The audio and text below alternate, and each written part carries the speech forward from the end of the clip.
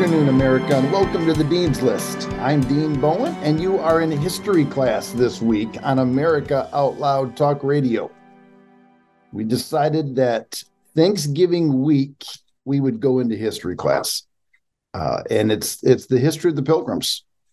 It's the history of Thanksgiving, and it's diving into the reasons why we celebrate this holiday. Why do we have a holiday centered around an attitude? Centered around a state of mind, centered around having grateful and thankful hearts for our station in life, our lot in life, for one another. But for what Washington and Lincoln said, really thankful hearts to God. That we should take this day and offer praise and thanksgiving and a heart of gratitude to God for his many blessings, for his mercy, for pardoning the wrong that we've done as a nation and the wrong that we've done individually. Washington, was very strong in his feelings that we should seek pardon from God.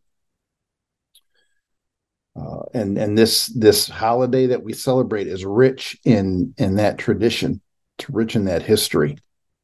And we just felt like it was necessary that we dive into it with the progressive Marxist left taking over education. We know it's their desire to rewrite our history. And we're not going to let it happen here. We're not going to let that history be rewritten. We're going to dive into history class often. As a matter of fact, we're taking an entire week to do it here. And I really hope and pray that I'm able to get it all wrapped up, that it's that I can do it in a week.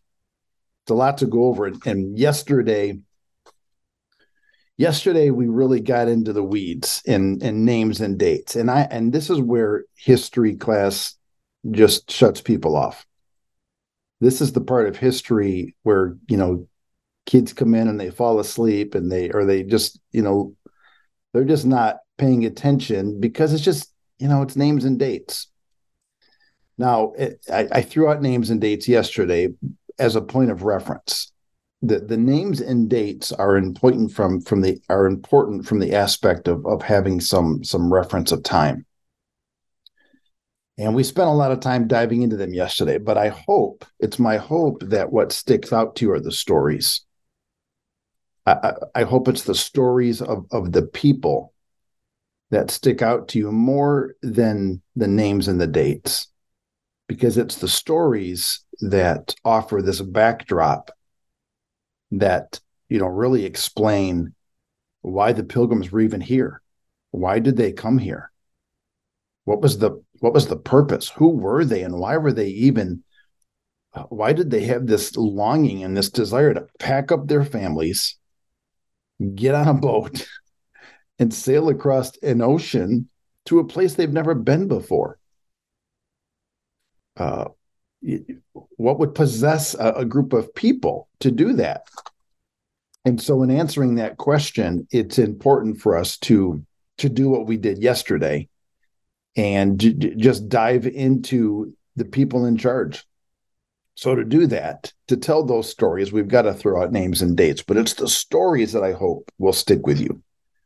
It's the story of King Henry VIII, who is so desperately driven for this need to have a son that, his first wife, he just, he goes to great lengths to divorce her, but he can't, because the Pope in Rome, who's over all of Catholicism, which England falls under, the Pope says, no, you can't. You can't get an annulment from Catherine of Aragon. And the reason you can't is because of biblical grounds. But, there is some speculation that the Pope was actually afraid of King Charles V, who was the King of Spain, who was the nephew of Catherine of Aragon, because Catherine of Aragon was the daughter of King Ferdinand and Queen Isabella, who sent Columbus on his way. So we have this dichotomy here of religion and governmental power, and it's all intertwined. it's a mess. It's all a mess. And so finally, Henry says, "That's it. We're leaving the Catholic Church." And the door kind of opened up for him for this. And when in 1517, when Martin Luther, protests, he tacks his 99 Thesis to the door, and then the Protestant Reformation begins. So some countries are starting to, break away from the Catholic Church, and Protestantism is beginning to take a footing in a lot of these nations which were under the Pope. Well, Henry takes advantage of this moment, breaks away from the Catholic Church, and he starts the Church of England, which he makes himself the head. And so the Parliament passes these laws, which then give Henry this power. They pass the Act of Supremacy, which said King Henry was the supreme head of the Church of England, and all subjects were to take an oath accepting that he was their supreme head. And they passed the Treason Act, which made it a crime to accuse the king of heresy or tyranny, because those were the things he was about to do. And because he's about to do these things, well, I got to have this act in here that if people accuse me of it, then off with their head. You couldn't accuse him of heresy or tyranny, or you would be committing treason. That's why it was called the Treason Act. And then, he had a way to get rid of his second wife, Anne Boleyn, because, he could accuse her of treason because she is going to accuse him of heresy or tyranny or something. And then he could say, off with your head, when in actuality, she just wasn't giving him sons. All right. Catherine gave him a daughter, Mary the First, who we come to know as Bloody Mary. Anne Boleyn gives him a daughter, Elizabeth the First, who we come to know as the Virgin Queen. She never gets married.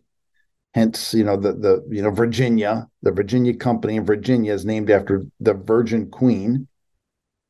And so we have these two, ladies that eventually take the throne. But in the process, Henry then marries Jane Seymour. Jane Seymour finally gives him a son, Edward, and Edward becomes king when Henry dies.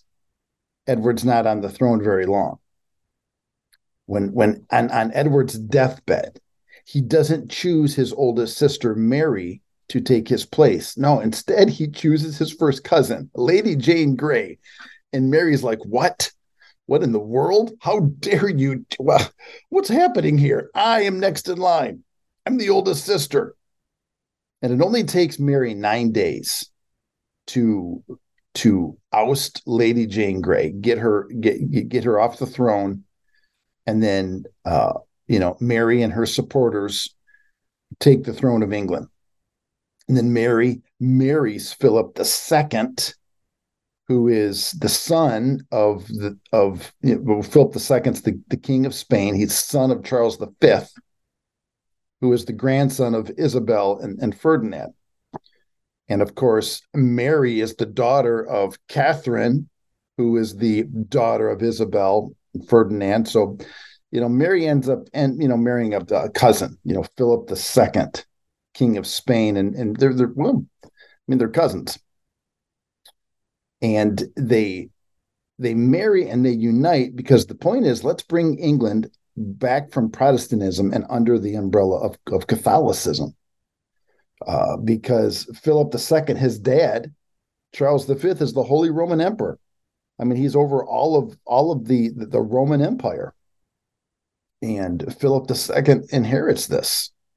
And he marries Mary, and they decide, all right, let's just bring England back under Catholicism. And Mary goes on this tirade where she executes, over 300 people, over 300 religious leaders to bring the country of England back under Catholicism. And so that she gets this nickname, Bloody Mary. And one of the people that she wipes out is Archbishop Thomas Cranmer. And he was the archbishop who annulled the marriage between Mary's mom, Catherine, and her father, King Henry. So, Bloody Mary's like, this guy's got to go. He's out. And then she just goes on this tirade. Well, she's only alive for five, I don't know, 5-6 years. She dies. When she dies, Elizabeth takes the throne. Elizabeth is the daughter of Anne Boleyn, and Elizabeth does not want the country to go to Catholicism. Philip II proposes to Elizabeth because Philip II wants England. She's like, no, I'm good. We're gonna keep England under the Church of England. I mean, Elizabeth liked this power. She enjoyed the fact that she could be the supreme head of the Church of England. And as a matter of fact, Elizabeth got Parliament to pass the Act of Uniformity.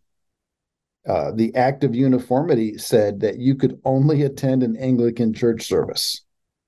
If you attended an unauthorized church service, then you were fined, you were imprisoned, or you were burned at the stake. I mean, so you get this picture of the tyranny that the Pilgrims are growing up in. These guys are little kids. Brewster and company. They're just little kids at this point, but they're seeing and they're watching all of this unfold. So Philip says, he tries to convince Elizabeth to marry him because he wants England. He wants everything under his rule, under his domain. And she refuses. And in that refusing, she gets wind that there's an assassination attempt out on her. And she gets this word reaches her ears that Philip and Mary, who's the Queen of Scots, not Bloody Mary, a different Mary, the Queen of Scots, and Philip are thinking, why don't we get married? And then I will just, naturally, I will have a right then to the throne of England. And so Elizabeth has Mary, the Queen of Scots, assassinated. And then Elizabeth goes on this little mini Bloody Mary tirade where she starts, having people executed because, she's afraid that her position is under attack. And it's during this time that Philip sends the Spanish Armada to England.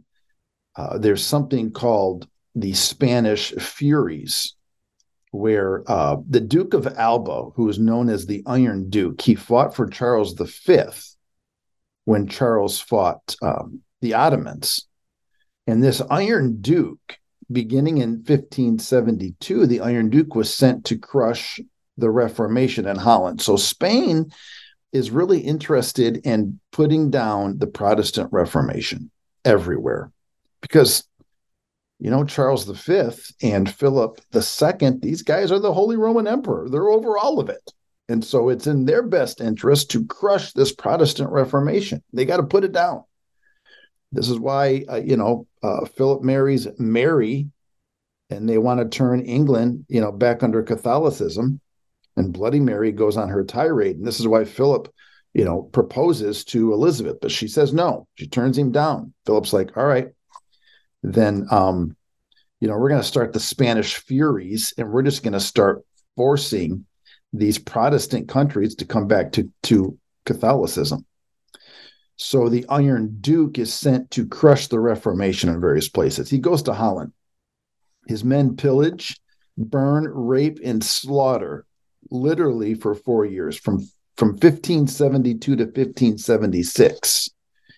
This is the time in Holland that's known as the Spanish Furies, and this was the beginning of Holland's 80 years war for independence.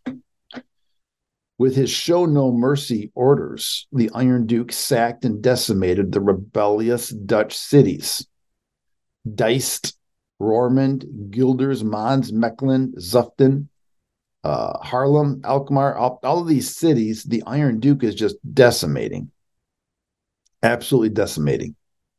In the city of Naarden, every man, every woman, and every child was massacred. Just wiped out. Dutch citizens of Leiden knew if they surrendered, they would be killed as an example for others not to rebel. So they didn't. The people in Leiden refused to surrender. But their city was under siege, and half of their population died of starvation. With their will bolstered to resist, William the Silent, who was Prince of Orange, with the help from Elizabeth I, broke the dikes, allowing seawater to flood the Spanish troops.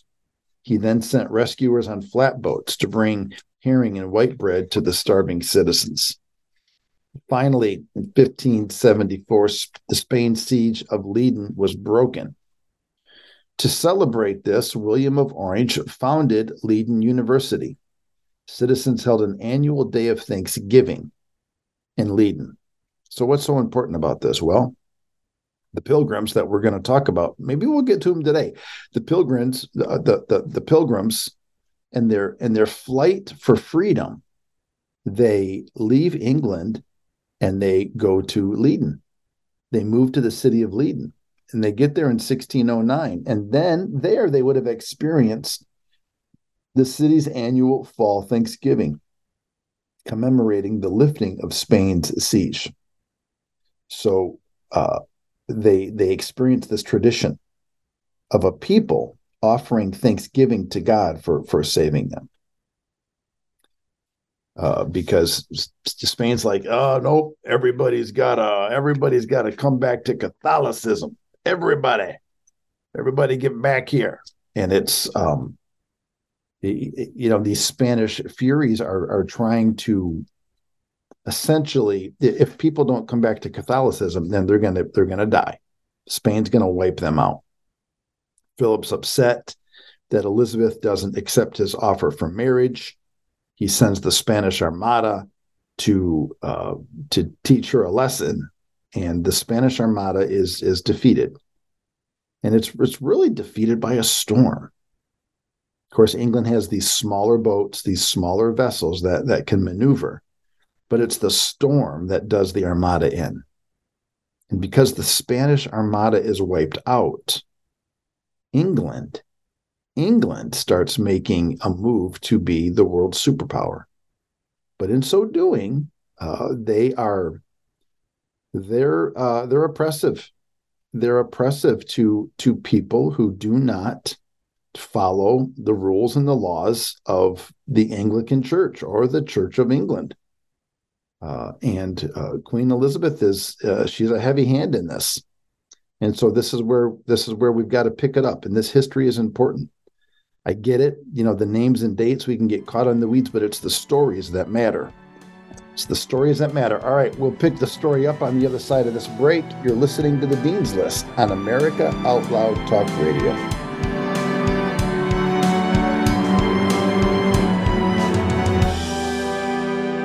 Millions of Americans are needlessly suffering from the long-haul effects of the toxic spike protein. Dr. Peter McCullough and his team at the Wellness Company designed their spike support formula to counteract harmful spike protein from COVID-19 and vaccines so you can feel your best. Go to OutLoudCare.com today and use code OUTLOUD for 25% off your first order. The Natural Colon Cleanse. It's the ultimate digestive tune-up with Oxy Powder. It's crafted to alleviate the discomfort of gas, bloating, and occasional constipation. There's a reason why Oxy Powder is our #1 seller. It worked. Go to AmericaOutloud.shop and get 15% off using the code OUTLOUD. Global Healing, giving you the power to take control of your health naturally. I'm so confused. I don't know what to do. I'm afraid of going to the hospital. My doctor tells me nutrition doesn't work. Trust is earned. We are the Energetic Health Institute, and we want to earn your trust. Natural medicine, holistic nutrition, detoxification, fasting, cellular healing, and so much more. Remember, the best way to be free is to be healthy. So stop being a patient and start being a student at energetichealthinstitute.org.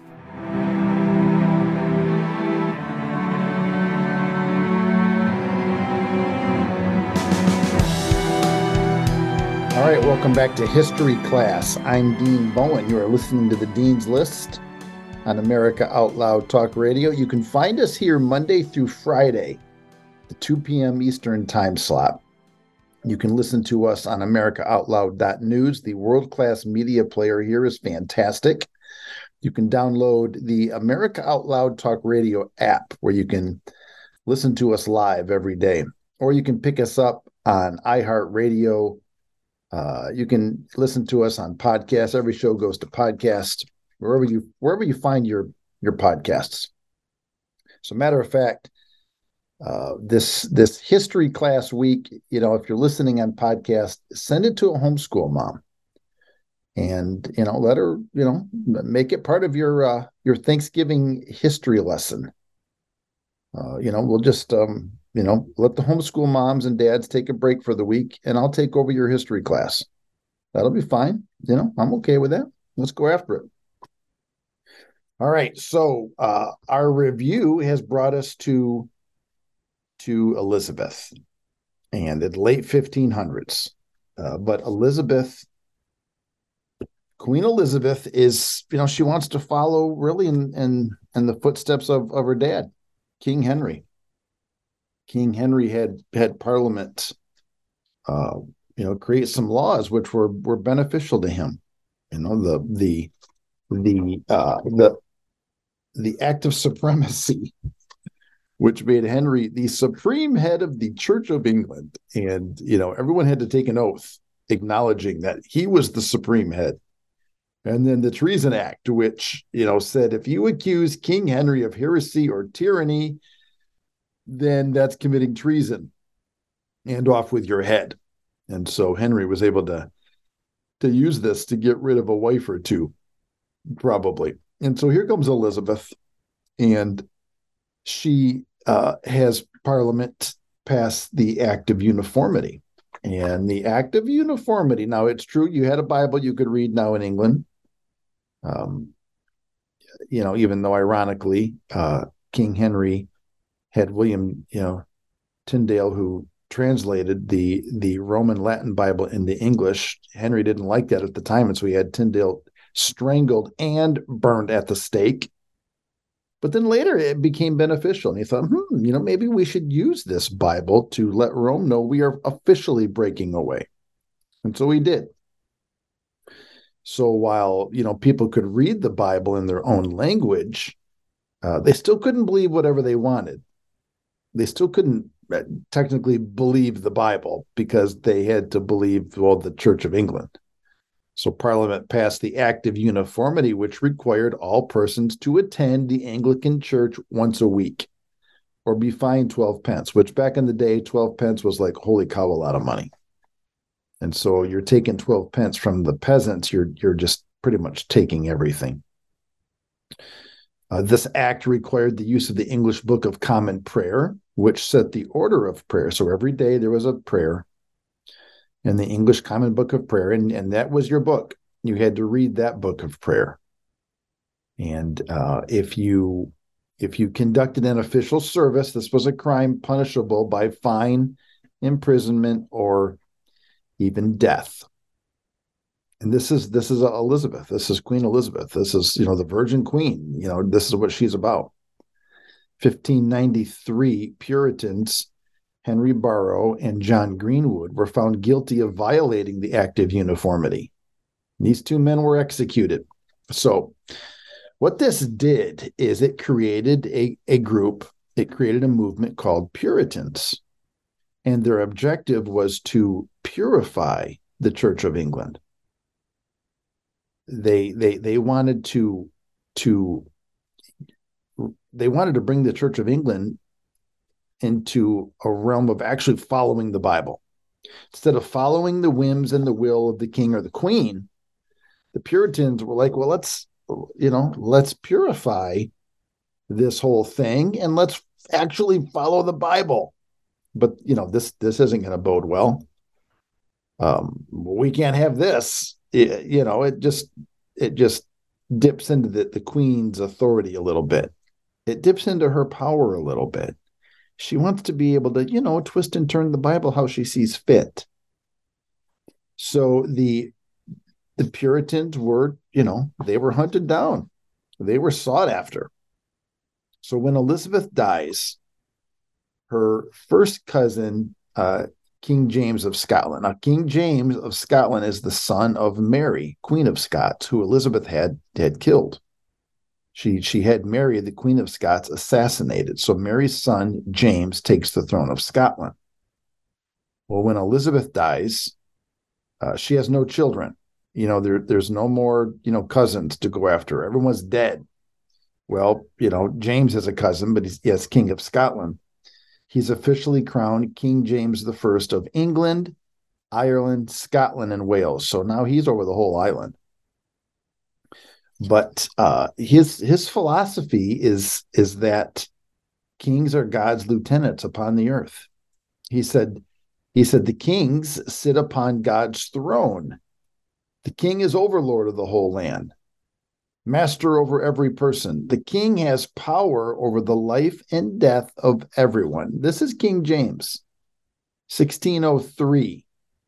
The king has power over the life and death of everyone. So you get this idea of who the Pilgrims were and this world that they lived in, that you had to literally do what the king said. You had to attend an Anglican church. If you didn't, you were killed, or imprisoned, or fined in various degrees.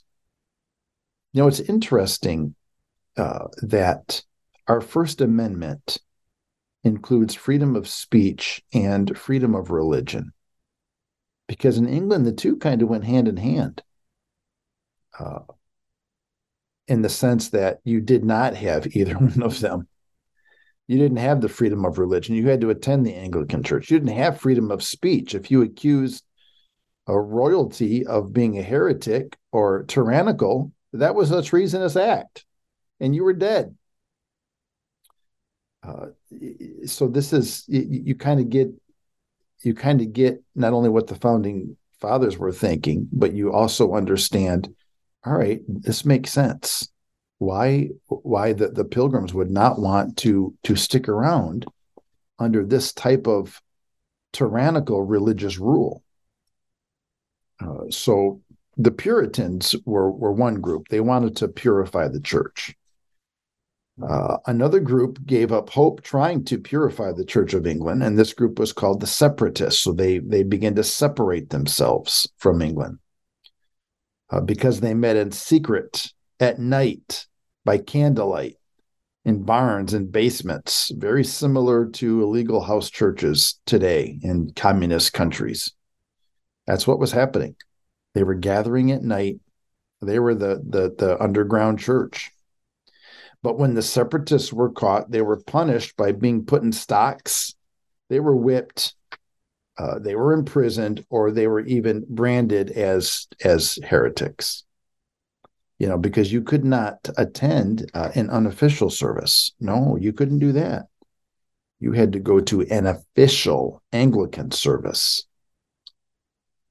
So, this was a very horrible time, for these groups of Puritans and Separatists. One of the Separatist leaders. So this brings us to the Pilgrims. One of the Separatist leaders in England was William Brewster, who, beginning in 1606, arranged for the small Pilgrim congregation to meet privately in secret at the Scrooby Manor House. Richard Clifton was their pastor. John Robinson was a teacher, and William Brewster was the presiding elder. Brewster was fined the equivalent of thousands of dollars for non-compliance with the church. He was pressured to resign from his prestigious postmaster position. And the group considered fleeing to Amsterdam. So in his writings, the Pilgrim governor, William Bradford, later on, he writes his journal, which is published under the title of Plymouth Plantation. This is what Bradford had to say about William Brewster. Mr. Brewster went and lived in the country till the Lord revealed himself further to him. In the end, the tyranny of the bishops against godly preachers and people, and silencing the former and persecuting the latter, caused him and many more to look further into things and to realize the unlawfulness of their episcopal callings, and to feel the burden of their many anti-Christian corruptions, which both he and they endeavored to throw off. So, the more Brewster looked into it, the more he realized the religious leaders are evil. They're anti-Christian, and they're full of anti-Christian corruption. Bradford continues. After they had joined themselves together in communion, as was mentioned earlier, he was a special help and support to them. On the Lord's Day, they generally met at his house. Now, he's talking about Brewster. They met at Brewster's house, which was a manor of the bishops, and he entertained them with great kindness when they came, providing for them at heavy expense to himself. He was the leader of those who were captured at Boston in Lincolnshire, suffering the greatest loss, and was one of the 7 who were kept longest in prison and afterwards bound over to the magistrates, or justice of the peace. So there's this group that were captured at Boston in Lincolnshire, a group of separatists as they were trying to escape. You couldn't leave England. You couldn't leave the island. But these guys are trying to leave because they want to just go to a place where they can worship God as they deemed fit. And this is the whole impetus. This is the whole point of their departure from England and their arrival to America, because they were separating themselves from the Anglican Church. They didn't want to be forced into worshiping a certain way. They didn't want to be forced into reading the Book of Common Prayer every day. They wanted to pray to God from their own hearts. And this is what is driving them. It was illegal to leave England without permission. And on their first attempt, their first attempt in 1607, they're arrested at Scotia Creek. So this is what Bradford in his journal has to say again about this attempt. There was a large company of them purposed to get passage at Boston in Lincolnshire, and for that end had hired a ship wholly to themselves and made agreement with the master to be ready at a certain day. This is the captain of the ship. And take them and their goods at a convenient place where they accordingly would all attend in readiness. So they hired this ship from this Englishman, and they say, you're going to meet us here. We're going to get passage up at Boston and Lincolnshire, and you're going to take us, wherever. So after long waiting and large expenses, though he kept not day with them, yet he at length took them in the night. So the captain, shows up. It's nighttime. But when he had them and their goods aboard, he betrayed them, having beforehand plotted with the searchers and other officers to do so. They took them and put them into open boats, and there rifled and ransacked them, searching them to their shirts for money. Yea, even the women further than became modesty. So the captain that they hire to get them off the island is a turncoat. And he takes their money. He gets them on the boat, all their belongings, and he's been paid. And lo and behold, who should show up but the officials, the leaders, the government officials. And they take the pilgrims, they rifle through their belongings, ransack them, strip them down to their shirts for money, and of course, in the journal, yea, even the women further than became modesty. So they strip the women down to a point well beyond what would have been considered modest. You can kind of fill in the blanks there. Back to the journal, and then carried them back into the town and made them a spectacle and wonder to the multitude, which came flocking on all sides to behold them. Being thus first by the tax collector's office, rifled and stripped of their money, rifled and stripped of their books, and much other goods, they were presented to the magistrates and messengers sent to inform the lords of the council of them, and so they were committed to ward. A lot of them were put in the stocks. They were humiliated, stripped down. Just, this was a horrible thing. They're trying to leave, and the captain turns on them. Back to the journal. Indeed, the magistrates used them courteously and showed them what favor they could, but could not deliver them till order came from the council table.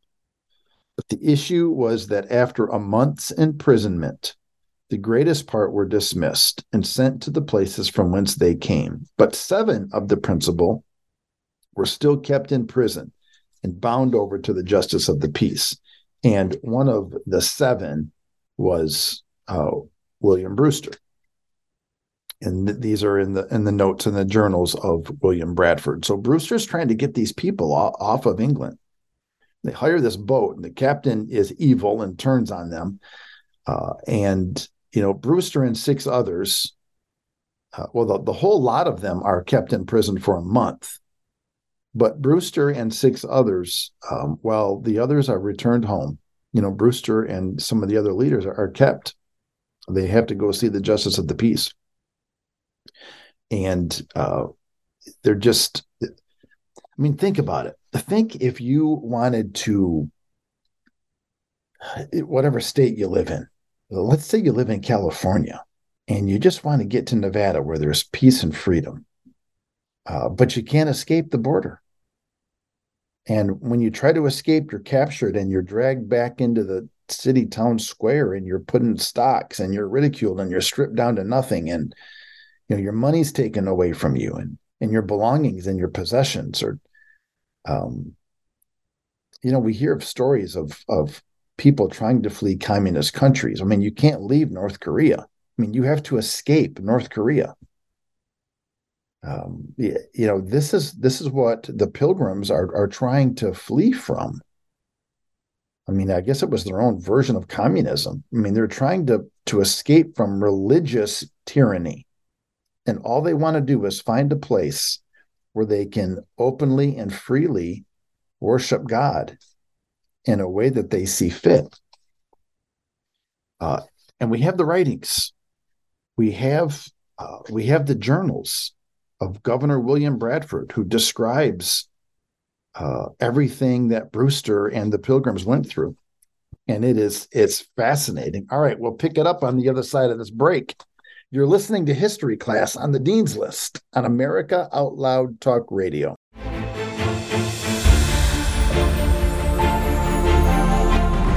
We are the pulse and voice of everyday American thought. AmericaOutloud.news, delivering a message of truth, inspiration, and hope to the world. Here we take on the challenges of our generation so that we can preserve future generations.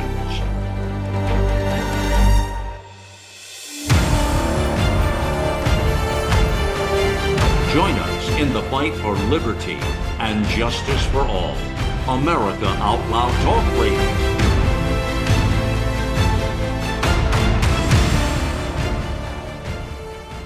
Trouble getting to sleep and staying asleep is infuriating. Your mind races, you toss and turn. Nutrition company Healthy Cell created REM sleep to help you quickly fall asleep, stay asleep, and sleep deep. Unlike other supplements that don't work, REM sleep is not a pill. It's a gel you swallow with ultra-absorption of science-backed ingredients supporting all 4 stages of sleep. Go to healthycell.com and use code OUTLOUD for 25% off your first order. Risk-free. Love it or your money back. Guaranteed. Healthycell.com. Code OUTLOUD.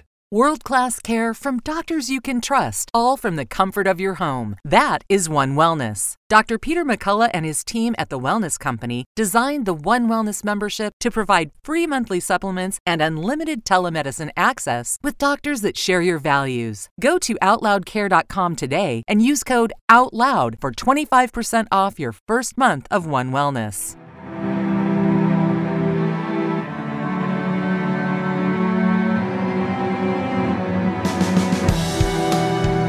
Welcome back to History Class on the Dean's List. I'm Dean Bowen. We're listening to America Out Loud Talk Radio. We are happy to have you on board. Welcome to History Class today. We really feel like the importance of history it's paramount. We feel like the way that the left that essentially controls education in this country, the way they are trying to demolish history, the way they are attempting to rewrite it and to insert lies and falsehoods into our actual historical account, we feel like that just needs to be opposed. And we need to speak actual history. We need to teach and talk about actual history. This is what we do at Waterbrook Christian Academy, and this is what we're going to do here from time to time on the Dean's List. Maybe we should do more of it because there's plenty of room to do it. I think of Hillsdale College, and I think of the videos that they put out that are free of charge, just trying to get Americans to actually engage in some actual truth. Let's just engage in some actual truth, and that's what we want to do here. We want to speak accurate history, both the good and the bad of it. I mean, there is good and there is bad. Unlike the left, which says, yes, you have to say the good and the bad, but then they only tell you the bad. And even that is made up. I mean, they destroy Christopher Columbus on made up stuff. And then they say, our historical account of Columbus for years has just been the good. Well, we're going to now balance that with the bad. And what they're saying is falsehoods, lies. Well, we're going to counter that here. We have to go after it. We have to counter it. We have to tell the truth. We have to be accurate with history. And that's the way we approach it at Waterbrook Christian Academy. We need schools that are going to speak the truth.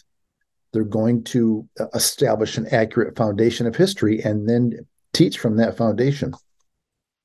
So we're coming up at the end of the year. If you like to donate, year end, if you're looking for a place to support, if you're looking for an opportunity to put your money into conservative Christian education, then I would ask you to consider donating to Waterbrook. You can go to waterbrookca.org. You can go to our website, and there you'll see a tab that says support. You can click on that tab, and you can get behind what we're doing here. We provide a classical education to our students. It's a classical education that's rich in truth. It's rich in wisdom. It's rich in virtue, and that's what we're involved in. And we want to teach the next generation actual truth. And if you want to support that, if you want to support actual truth being taught to our kids, being taught to the next generation, feel free to support us. waterbrookca.org. We're a nonprofit. It's tax deductible. You can give to the general fund, or there's specific things that we are raising money for. So we would love to have your support. Well, I'd love to have it. All right, let's get back to history class, shall we? So amazingly enough, we have the journal of the Pilgrim governor, William Bradford, who wrote of Plymouth Plantation. And Bradford writes about all this stuff. He writes about William Brewster and how these people fled England to Holland and eventually made their way to America. So when they're trying to leave the island, you couldn't, it was illegal. And they set sail they're trying to get to Holland, and they hire an English boat captain to get him there. And this guy is a turncoat. He's like, I want the money. And he sells them out. And they end up going to prison. They end up getting beat. They end up, all these horrible things. Well, so that spring, William Bradford decides, or he's writing that Brewster and company decide to escape again later that spring. These people are nonstop. They're like, no, let's do it again. Let's do it again. So he gives the account in his journal of Pilgrims arranging this time for a Dutch ship, a Dutch captain, a Dutchman, a flying Dutchman, laddies, to meet them at a secluded shoreline. Here's what he says. The next spring after, there was another attempt made by some of these and others, so we've got more people joining them, to get over at another place. So they're going to try to get to Holland, but this time they're going to embark from a different location. And so it fell out that the light of a Dutchman at Hull, this old English writing, we just stay with me. And so it fell out that the light of a Dutchman at Hull, having a ship of his own belonging to Zealand, they made agreement with him and acquainted him with their condition, hoping to find more faithfulness in him than in the former of their own nation. We hope the Flying Dutchman is more faithful to us than our very own Englishman was. He told them not to fear, for he would do well enough. I'm the Flying Dutchman. Don't be afraid of me, laddies. He was by appointment to take them in between Grisby and Hull, where was a large seashore a good way distant from any town. So they've got this secluded spot. Okay, no one's going to find you here. We'll just tuck and run. But unfortunately, the Pilgrims arrive a day early, and so they're kind of hiding and waiting. And they get out in this little on this little flat bottom boat, and they're on this boat, kind of hiding in the weeds, sort of thing. And the women and the children get sick. And so here's what Bradford writes. Now, against the prefixed time, the women and children with the goods were sent to the place in a small boat, which they had hired for that end, and the men were to meet them by land. But it so fell out that they were there a day before the ship came, and the sea being rough and the women very sick, prevailed with the seamen to put into a creek, where they lay on the ground at low water. They're like, oh, we got to get us off this boat. We've been rocking on this thing. We're just sitting here for a day. We're getting seasick. Come on, let's just go to the land. Send us to the land. As the men arrive, they're storing food and their stuff on the ship. And then it takes a turn for the worse. The next morning, the ship came. The Flying Dutchman. The shipmaster, who is, of course, the Flying Dutchman, perceiving how the matter was, sent his boat to be getting the men aboard whom he saw ready, walking about the shore. So he sees, all right, that the men have arrived. They're walking about the shore. They're anxious. They're ready to get on this boat. So he says, all right, let's, have the men start loading stuff up. Let's get this thing ready to go. And the women and children are going to wait while the men load. But after the first boat full was got aboard, and she was ready to go for more, the shipmaster espied a great company, both horses and foot, with weapons, for the country was raised to take them. So somebody got wind. Somebody got word that the Pilgrims are trying to escape again in this secure location. And they send out men on horses and on foot with rifles and guns. They're ready to take these people. And the captain, sees this happening. Well, the men are on the boat. The husbands are on the boat because they've been loading the goods. Who's not on the boat? The women and the children. They're not on the boat yet. The Flying Dutchman, it doesn't say flying in here, by the way. That's just my my own insertion. The Flying Dutchman, seeing that, he sees that there's armed individuals rounding the bend, coming up and over the hill. He swore his country's oath. So he's got a potty mouth. He's the Flying Dutchman. And having the wind fair, weighed his anchor, hoisted his sails, and sailed away. The Flying Dutchman up and left the women and children on the hillside. The poor men which were aboard were in great distress, for their wives and children, which they saw thus to be taken, were left destitute of their help on the seashore, on the hillside. They're like, where are you going? You can't leave us here. The armed The armed men are behind us. Talk about the Israelites at the Red Sea. But the Flying Dutchman's like, nope, I didn't sign up for this. I did not sign up for this. We are out of here. And so he leaves with the men on board, all the husbands. Can you imagine what in the world? What in the world? And it's not like, when these guys arrive, they can just get on a boat. When the men arrive to Holland, they can just get on a boat and go back to England. Unbelievable. The Flying Dutchman. Oh, I'm sorry. The ship drew tears from their eyes, from the men, and anything they had would have given to have been ashore again. But all in vain. There was no remedy.